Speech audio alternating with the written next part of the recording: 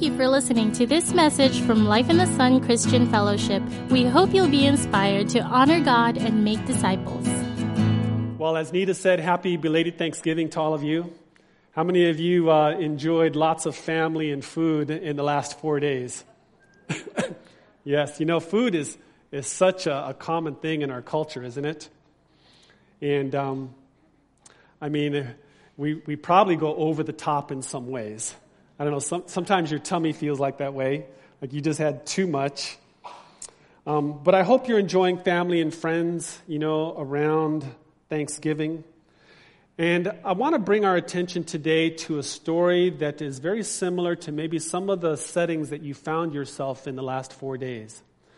There is a story in the Bible about a dinner, a very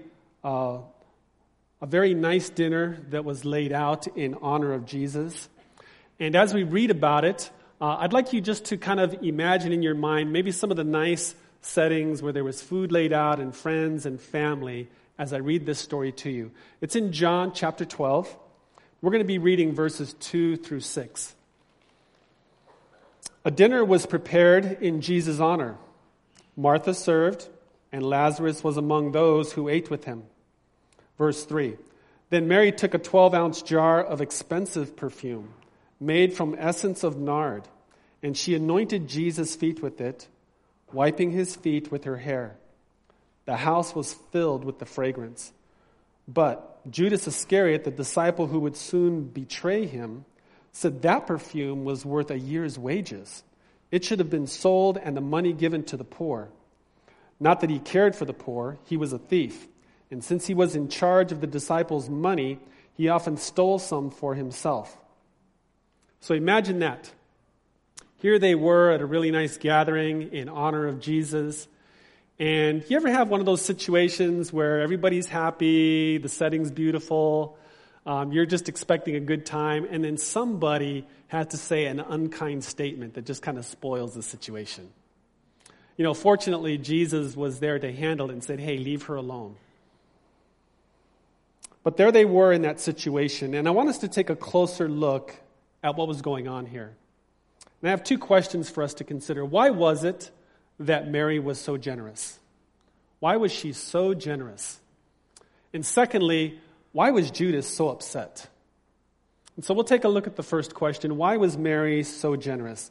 And I want you to think about how generous she was. Judas said the perfume that she used was worth a year's salary. Wow. I think about that for a moment. How much do you make in a year? Don't answer out loud.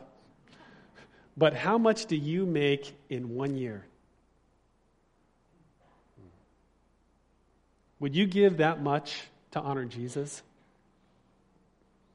Now remember, this dinner was to honor him. Would you give the amount you make in a year to honor him? Would you pour it on his feet? That was pretty extravagant, wasn't it? So why was Mary so generous? Well, Mary was so generous because, well, you have to recount the story. Remember, Mary, Martha, and Lazarus are all siblings. And remember, their brother was sick, and they called for Jesus to come and pray for him, and he delayed. And when he arrived, their brother was dead. And Mary cried, and she said, if you had only come sooner, this would not have happened.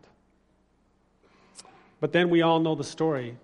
Jesus raised Lazarus from the dead. And this dinner in honor of Jesus occurred after he had raised Lazarus from the dead.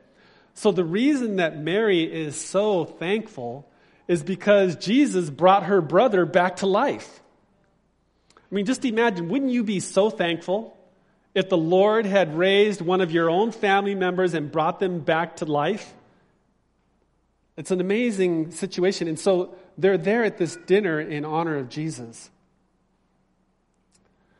The principle is this. If you think about Mary's experience and what she went through and what she saw, here's the principle. Generosity comes from thankfulness. She gave such an extravagant gift because generosity comes from thankfulness. Would you be thankful if God brought your family member back to life? By the way, if you have Christ in your life, you too have been raised from the dead. Ephesians 2:6, God raised us from the dead along with Christ and seated us with him in the heavenly realms because we are united with Christ Jesus. Amen? So the natural response to the blessed life is a thankful heart. The natural response to a blessed life is a thankful heart. And so as a result, Mary gave an extravagant gift. And then Jesus rewarded her. Yeah, did you know that when you have a thankful heart and you give out of a thankful heart that there is a reward? Do you know what Mary's reward was? Jesus said that wherever this gospel is preached, her story would be told about her extravagance and her generosity. So she was honored. Her story is recorded in Scripture, and her generosity is shared as an example all over the world. That's in Matthew 26. So Mary's a shining example of thankfulness. In contrast, let's look at Judas Iscariot for a moment. Why was Judas so upset? Remember, Judas criticized Mary, saying that the gift and the money it was worth was wasted on Jesus? I mean, imagine that for a moment. Judas didn't know who he was talking about. But we do. We know who Jesus is. Mary understood who he was. Imagine some guy at a party saying to Jesus, "You just wasted all that money on Jesus." And he had no idea what he was saying. He said that money could have been given to the poor, but he wasn't concerned about the poor. The Bible says Judas was upset because he was a thief. And he used to take money from the money box. He used to steal some of it for himself. He was hoping that the money would have been donated so that he could steal more of it. That's what was going on in his heart. So, an amazing contrast between two people in this story. We have Mary, who is so thankful, nothing can be too much to say thank you to Jesus. On the other hand, we have Judas over here who doesn't have a clue. And really what these two people represent are two different hearts. There are two hearts represented in this story. There is a selfish heart and there's a generous heart. A selfish heart and a generous heart. And guess what it was that revealed the difference between the two? It was giving. Giving revealed the difference between the two. Giving will reveal where your heart is at. In the moment of giving, watch your heart. Am I generous or am I selfish? Did you know we're all born selfish? You ever watch little kids play with toys? I mean, my little kids could have a toy sitting in the corner of the room that they haven't noticed or paid attention to for months.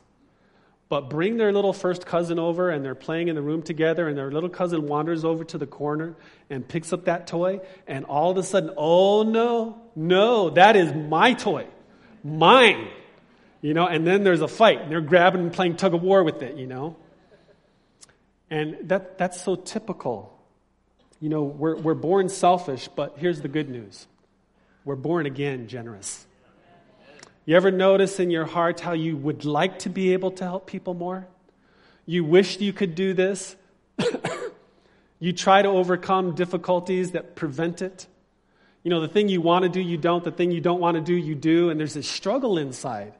And we're struggling in that journey to go from selfish to generous. Ephesians chapter 5, it talks about it. It talks about the sinful nature. It says the results of the sinful nature are things like disputes, dissensions, factions, envying. It's all about selfishness. But the results of God's Spirit is love and joy and peace and patience. So when it comes to giving, how would I know the difference between whether or not I'm operating out of selfishness or out of generosity? Well, here's one question you can ask yourself, or maybe a statement, a guideline that you can use in evaluating yourself.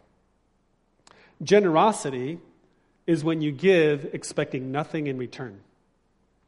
You know, Terry and I recently were helping out her dad. He's 89 years old. And she arranged for him to get a new bed so that he could be more comfortable. And so we brought it over to the house. We assembled it. We installed it. He tried it out. He liked it. And he's sitting there enjoying the comfort of this new bed. And he says, you know, when I can, I'm going to pay you guys back. And people said, no. We're not wanting anything in return. This is just a gift to you. Generosity is when you give without expecting anything in return. Selfishness is when you give, but you're expecting something back. It's all about the motivation.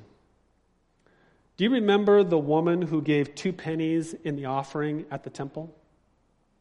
Jesus commended her. Now, it wasn't the amount, obviously. It wasn't the amount that Jesus commended. What he commended was her heart.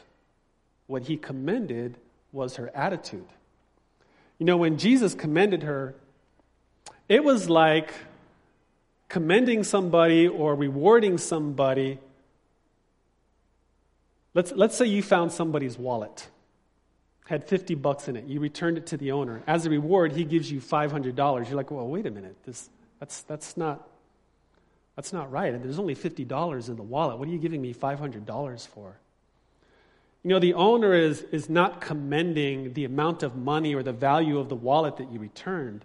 What he's commending is your honesty.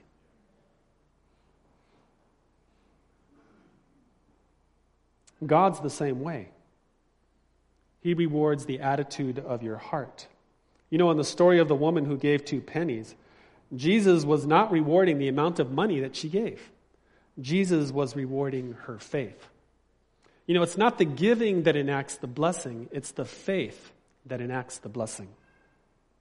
Hebrews 11:6 says, without faith, we can go to, without faith, it is impossible to please him. For he who comes to God must believe that he is, and that he is a rewarder of those who seek him. He is a rewarder. And that's an important reality to get a hold of. God is a rewarder. Let me put it this way in a double negative. God cannot not reward you. He cannot not reward you. And the reason is because he is a rewarder. So that's what he's going to do. He is a rewarder. It's like God can't lie to you. The reason God can't lie to you is because God is truth. He is truth. Therefore, he cannot lie to you. So he is a rewarder. You know, you can't give to get, because then it doesn't count. It's the wrong motive, right? Then it becomes selfish. It's not giving to give, it's giving to get. But when you give to give, then God rewards you anyway, because he is a rewarder. Amen? So, how can we develop a heart of thankfulness? How can we develop a thankful heart? Well, there are several things, but I just want to highlight one this morning, and that is, it's important to remember where you came from without Christ. It's important to remember what life was like before you had a relationship with the Lord. Because, you know, it's easy to forget. It's easy to forget, and then we're tempted to believe that our current status is something that we accomplished. And we can kind of take pride in that. But it's important to remember what life was like before we knew the Lord. Ephesians chapter 2, beginning in verse 12, it talks about that. Paul's talking about what it was like before we knew the Lord. In those days, you were living apart from Christ. You were excluded from citizenship among the people of Israel, and you did not know the covenant promises of God. You didn't know the promises God had made to them. You lived in this world without God and without hope. But now you have been united with Christ Jesus. Once you were far away from God, but now you have been brought near to him through the blood of Christ. And then moving to verse 18. But now, all of us can come to the Father through the same Holy Spirit because of what Christ has done for us. So now you Gentiles are no longer strangers and foreigners. You are citizens along with all God's holy people, you are members of God's family. And I'd like us to think about that today as we come to a close. I'd like you to take some time just between you and God to recall what life was like before you began to experience Him.